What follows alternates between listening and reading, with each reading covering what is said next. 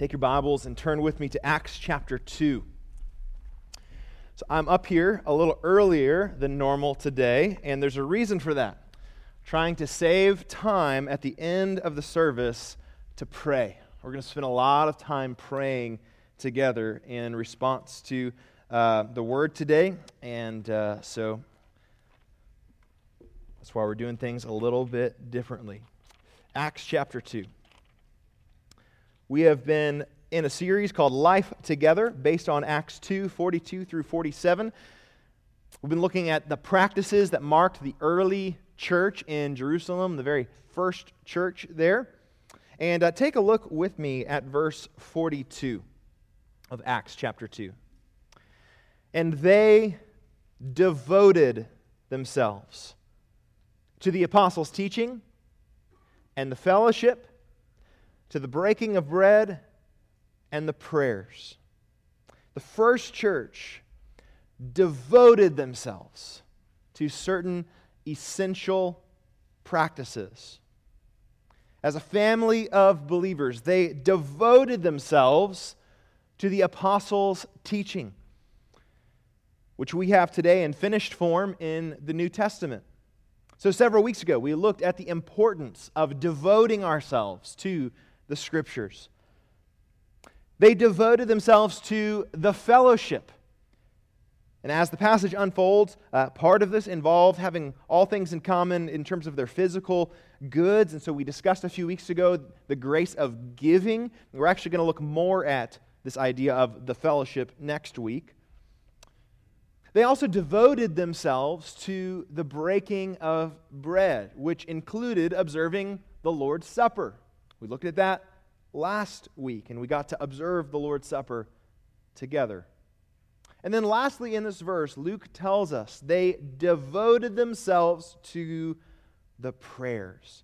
And that's what we're going to be looking at today. The title of today's sermon is Devoting Ourselves to Prayer. These Christians in Acts 2, they devoted themselves to prayer. They were committed. They were diligent. And this isn't the first time that Luke has told us that the first Christians were devoted to prayer. Look back at chapter 1 and verse 14. As soon as Jesus ascended to heaven, the apostles and those with them gathered together. And what did they do? Verse 14. All these with one accord were devoting themselves to prayer, together with the women and Mary, the mother of Jesus, and his brothers. This is also not the last time, by any means, that Luke tells us that these Christians were devoted to prayer. We'll see that this is something that Luke repeatedly emphasizes about the early church throughout Acts. From the moment Jesus left to return to his Father, all the way up until the moment that they each went to be with the Lord, they were praying. They were devoted to prayer. Not just praying in general, but praying together. So what does it say about a group of people that they were devoted to the practice of talking to God, of making requests of God, of seeking God's will? Well, they had something to pray for that only God could do.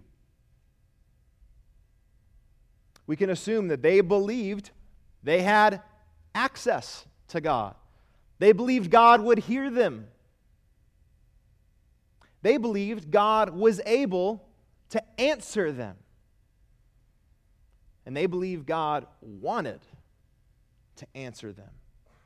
And if you believed all of those things, why wouldn't you pray? Why wouldn't you devote yourself to prayer? If I believe that there is something that only God can do, and I have access to God, and He's willing and able to do that thing, why wouldn't I ask Him? So, are we devoted to prayer? Are we devoted to prayer?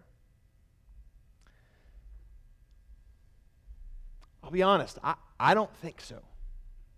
And that starts with me. Now, let me be clear. Maybe you are devoted to prayer. I don't think we are devoted to prayer. And again, I confess that this is an area that I struggle, both personally and as a pastor. So if not, why not? Why don't we devote ourselves to prayer?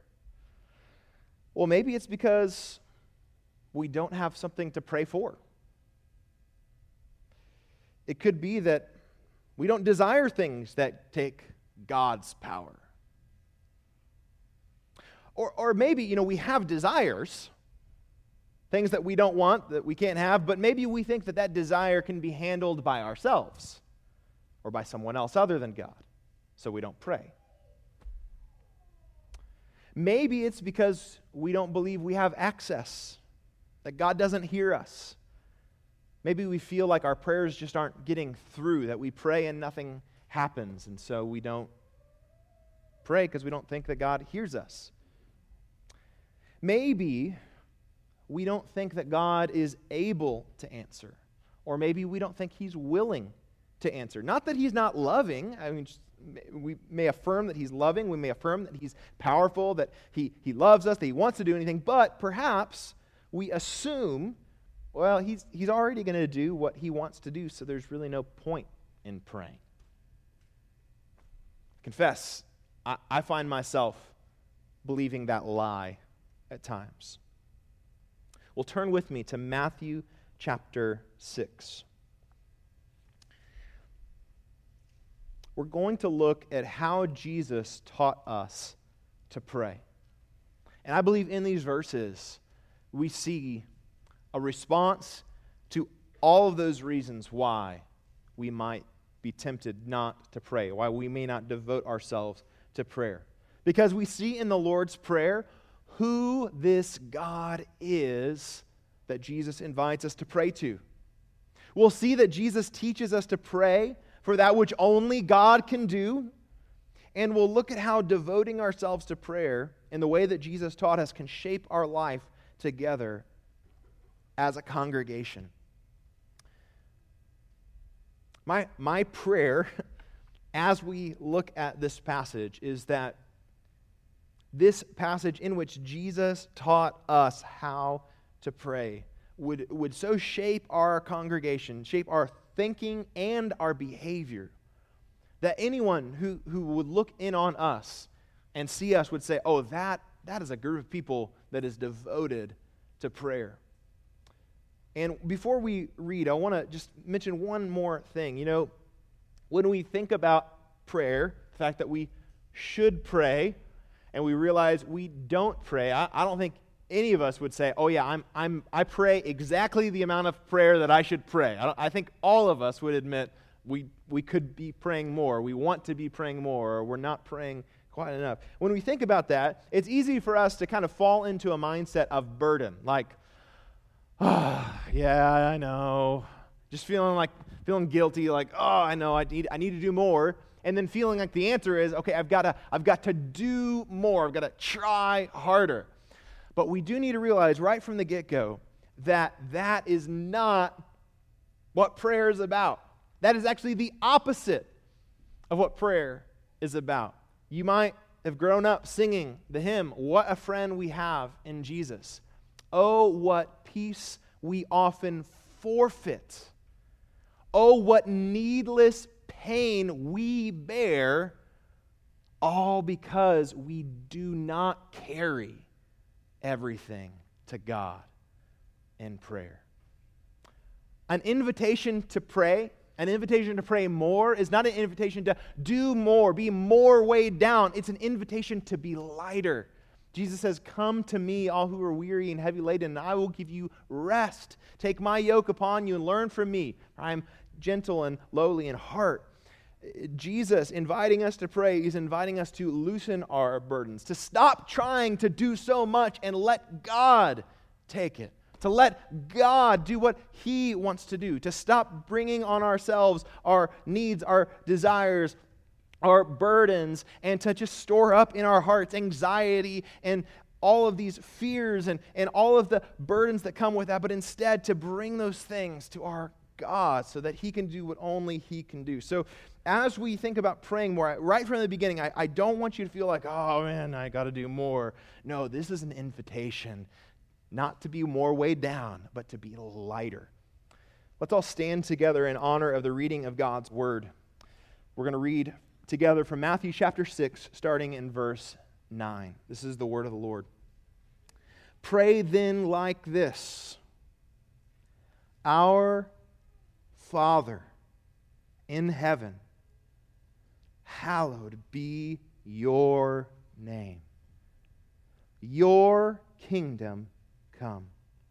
Your will be done on earth as it is in heaven.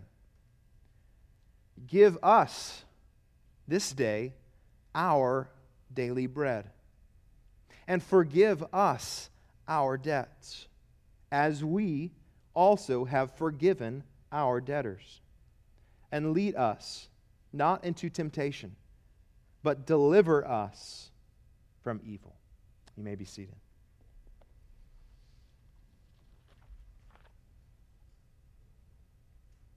So in this prayer, we're going to answer these three questions. With whom do we pray? To whom do we pray? And for what do we pray? All the grammar people are really happy with my preposition usage. With whom do we pray? To whom do we pray? And for what do we pray? So first of all, with whom do we pray? The very first thing I want us to notice about the way that Jesus taught us to pray is that this prayer is in the plural. Now, you can't see it in this the English translation, but when Jesus said, pray then like this in verse 9, the very first words of verse 9, He uses, speaking, all the grammar people, this is like your day, because we're going to talk about the second person plural pronoun.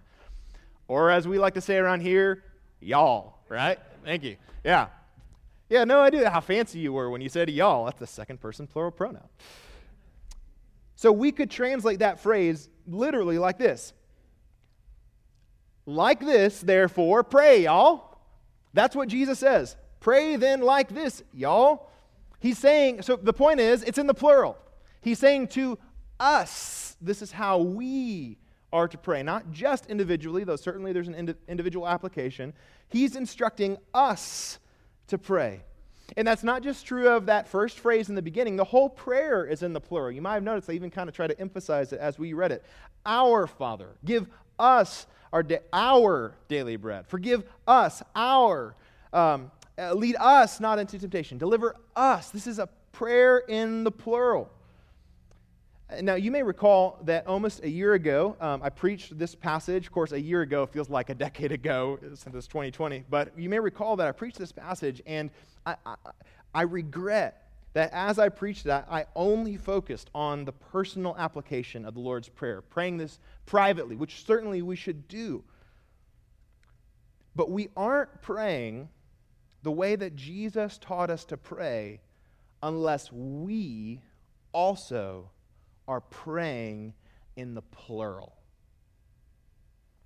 So let's look in detail at this prayer and consider the significance of not just what Jesus taught us individually to pray, but how Jesus taught us to pray together, that we may devote ourselves to prayer. So, to whom do we pray? We've seen with whom we pray. To whom do we pray? Well, consider that first phrase, our Father in heaven. In prayer, we approach the God of heaven, the creator of all things, the source of all life, the one who rules over all things. He owns everything, and He can do anything.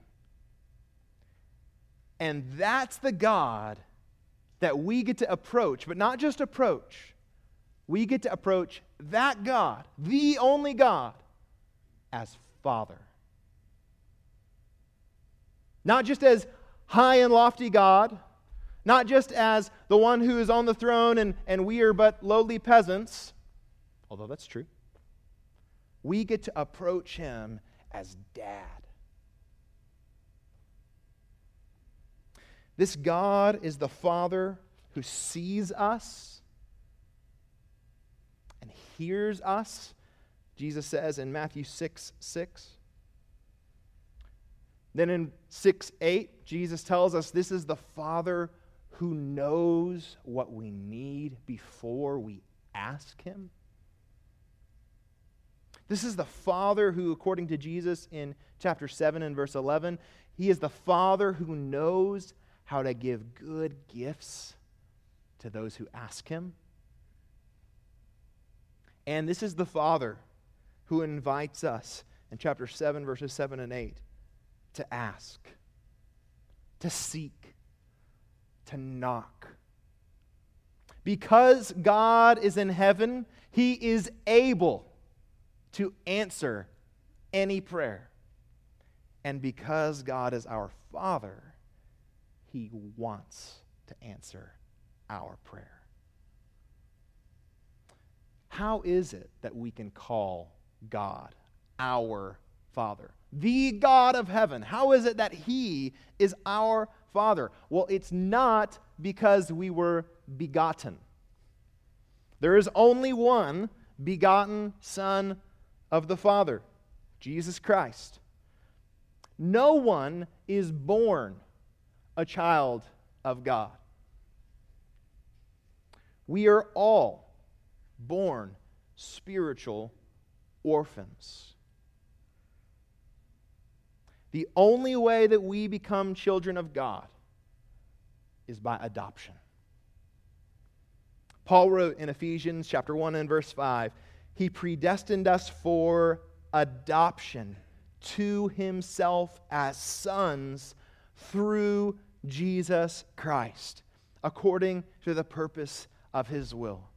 When I recognize my sin before God, the fact that I stand condemned on my own, but I trust in Jesus, the substitute that God sent to bear the penalty of my sin. When I trust in him to save me from my sin, to give me eternal life, God joins me to Christ and everything true about Christ as the Son of God, the status that he has, the inheritance that he has as the Son of God. That becomes true of me. I am adopted because I am united to the Son of God. Paul says in Romans that Jesus has become the firstborn of many brothers. We are adopted in Jesus Christ. Adopted to God the Father through Jesus Christ. And when we trust in him by faith, we receive the status of sons. We are children of God. So the God of heaven is our Father. This is the one that we approach in prayer. But catch this though, in Christ, God is not just my Father. He is our Father. When we pray, our Father, like Jesus taught us to pray, not only are we taking advantage of the relationship that we have to our Father as his children, purchased by the blood of Jesus, we are also declaring the relationship that all of us in Christ have with one another. If God is our Father, then we who are in Christ are spiritual siblings.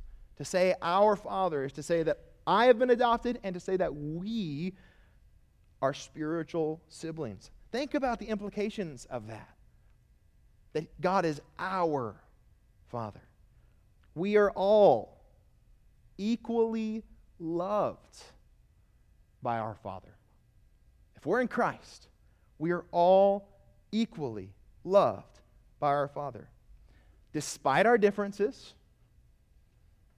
despite our varying levels of maturity, The person who's been a Christian for one day is loved equally as the person who's been a Christian for 60 years. Despite our varying levels of knowledge, right, God doesn't love seminary-trained people more than the person who's not even read the whole Bible. God loves His children equally. Despite our varying levels of Christ-likeness, God loves the knucklehead who still hasn't learned to stop doing the things that he used to do before he was saved, which is actually all of us. But the one, but God loves the one who is the least like Christ and the most like Christ equally. It doesn't depend on our Christ-likeness. It doesn't depend on our knowledge. It doesn't depend on our maturity. It doesn't depend on our commitment. It depends on Christ. He loves us equally, and as we approach God as our Father, we approach Him on level ground.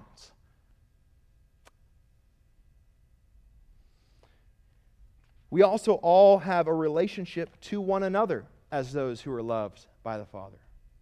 We're joined to one another as a family because we have one Father.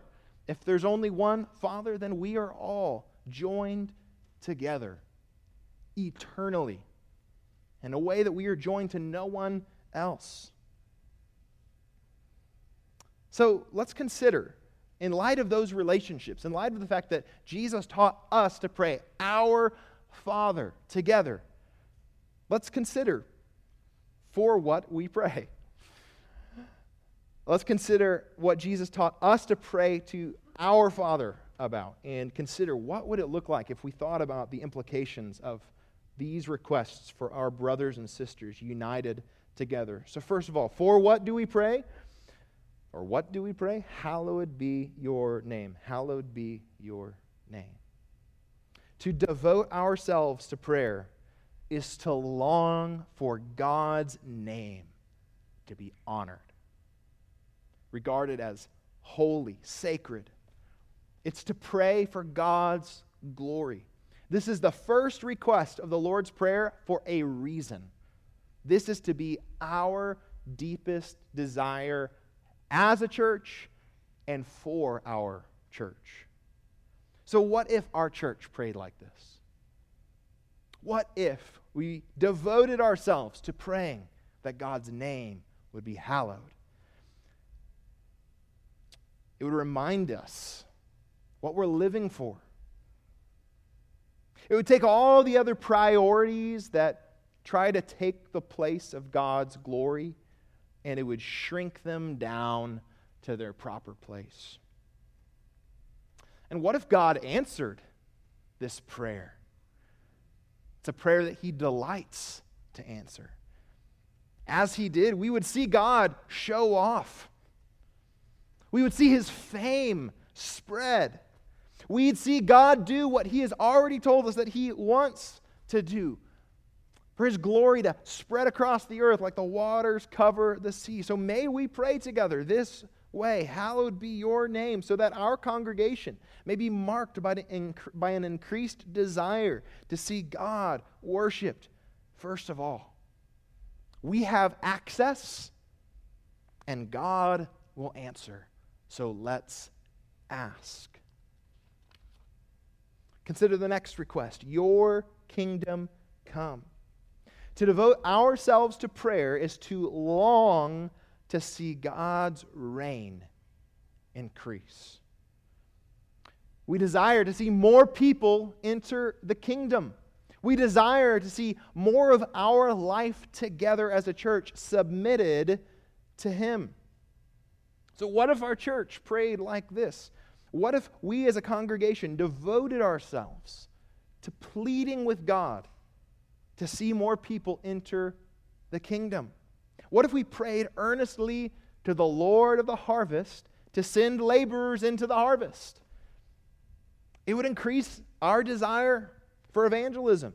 It would increase our desire to grow closer to our King Jesus and to increasingly submit our lives under His reign.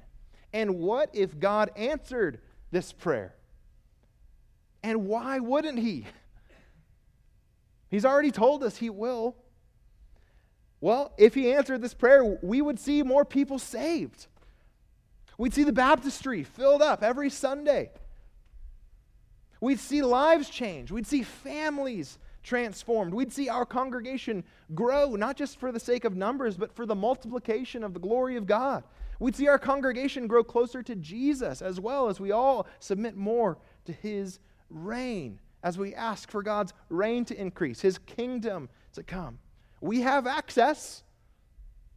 God will answer. So let's ask. Next, your will be done on earth as it is in heaven. To devote ourselves to prayer is to long to see God's desires become reality. To see what he wants become what is real. To see less of the worldly and more of the heavenly. So what if our church prayed like this? As a church, what would excite us is not seeing our preferences catered to or our needs met, but seeing God's will carried out. That's what would excite us. We would increasingly desire to submit to God's word. We would continually be surrendering our will to his will. Our unity would grow stronger as we all are desiring the one will of God instead of insisting on our own individual wills. And what if God answered this prayer? Well, we would see God's purposes accomplished. We would see God's agenda be realized. We would see God's priorities take center stage. We would grow in our desire for holiness among our brothers and sisters and increasingly see growth in our individual hearts and in the growth in the hearts of our friends. So may we desire that our church and the whole earth would look more like heaven. We have access. God will answer. So let's ask. Next request is in verse 11. Give us this day our daily bread. To devote ourselves to prayer is to bring each other's needs before the Lord. I'm not just to pray for my daily bread. We are to pray for our daily bread. And notice that twice in this request is this idea of today. Give us this day our daily bread. We are to live in daily dependence upon the Lord, daily bringing our needs, the needs of our brothers and sisters, to the Lord. What if our church prayed like this? Well, we would grow in our concern for the physical needs of our brothers and sisters. Our hearts would increasingly be concerned to see our brothers and sisters cared for, and it may even inspire generosity among us, such that God would choose to provide for my brother or sister through me. What if God answered this prayer? Well, we would see needs met. We would see God glorified as he did what only he could do, and we would grow in our appreciation for just how much he answers this prayer, and we don't even recognize it. We have access. God will answer. So let's ask. Verse 12. Forgive us our debts, as we also have forgiven our debtors. To devote ourselves to prayer is to confess our sins together, to desire forgiveness from the Lord, and to desire forgiveness to mark our community.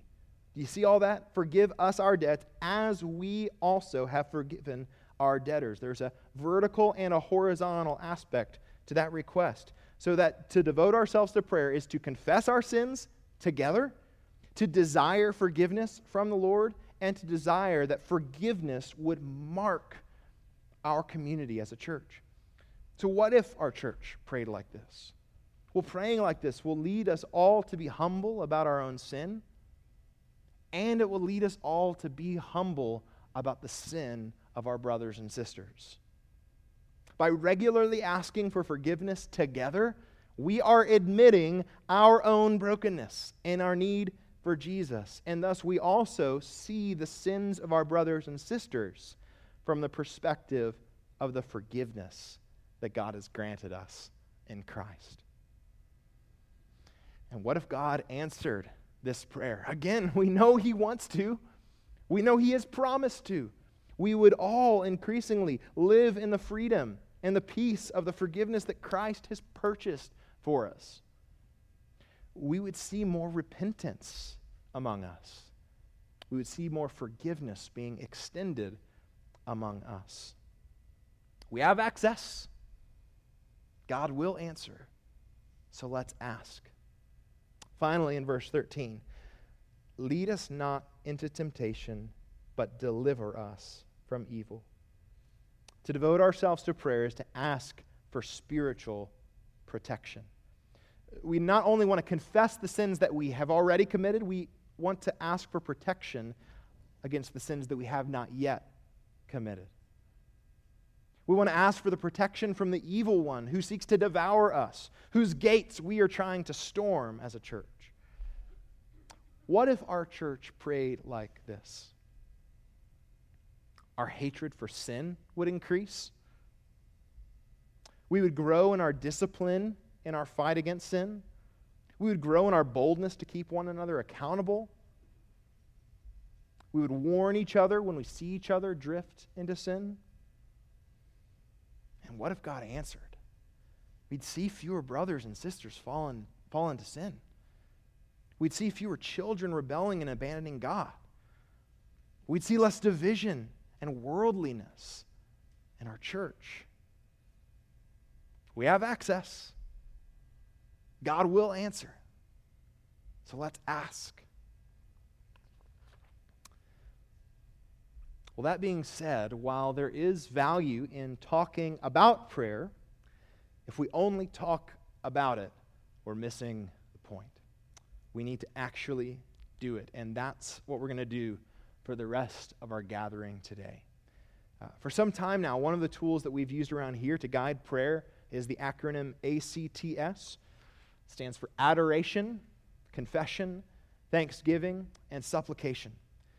And we're going to take all of the elements of the Lord's Prayer that we just looked at, and we're going to offer them to God as adoration. We're going to offer them to God as confession, offer them as thanksgiving, and offer them as supplication. And in addition to praying with each one of these focuses of ACTS, we're also going to pray together in a variety of ways. Praying together, devoting ourselves to prayer can look like a number of different things. We're only going to do a few of them that we're going to do here today. There's also more ways that we can do in other settings. We see in Acts chapter 2, for instance, that they were not only gathering together regularly as a whole church on the Lord's Day, they were also gathering in their homes. When we see that phrase, the prayers, they were devoting themselves to the prayers, there's clearly a variety of prayers going on, not just public, but also private. And we're going to pray in a variety of ways today. So we're going to pray in unison. We're going to pray privately. We're going to pray as families or small groups. And we're going to, and lastly, I'm going to lead us in a prayer together. And so then in between these times of prayer, we're going to sing together, which itself is really a corporate prayer. And so before we begin, though, this is like I said at the beginning, it's a change in pace of what we normally do. It's a change in the way we structure our services and the things we normally do. And I pray that today, devoting ourselves as a congregation to prayer in this way would whet our appetite to do this more as a church. Because what I definitely don't want to happen is for us to talk about prayer, think about prayer, feel convicted about prayer, desire to pray, then pray today, and then just go back to normal. And so my prayer is that this would not just be a time for us to pray today, but it would be the beginning of an increased devotion to prayer for us as a church. And for me, even coming up here publicly saying this as I think about crafting our worship services, to remind myself and to encourage myself to lead us to pray like this, to pray more, to increasingly devote ourselves to prayer. And so before we pray together, let me pray for us that this time would not only be fruitful, honoring to God, but that it would also be something that the Lord would use in the days ahead. Let's pray together, and then we'll pray together. Father, our Father, as we enter into this time of worship through prayer, Lord, I pray that you would whet our appetite for more of this with you. Lord, that we would devote ourselves to prayer. Lord, that increasingly it would become a reflex for us to pray.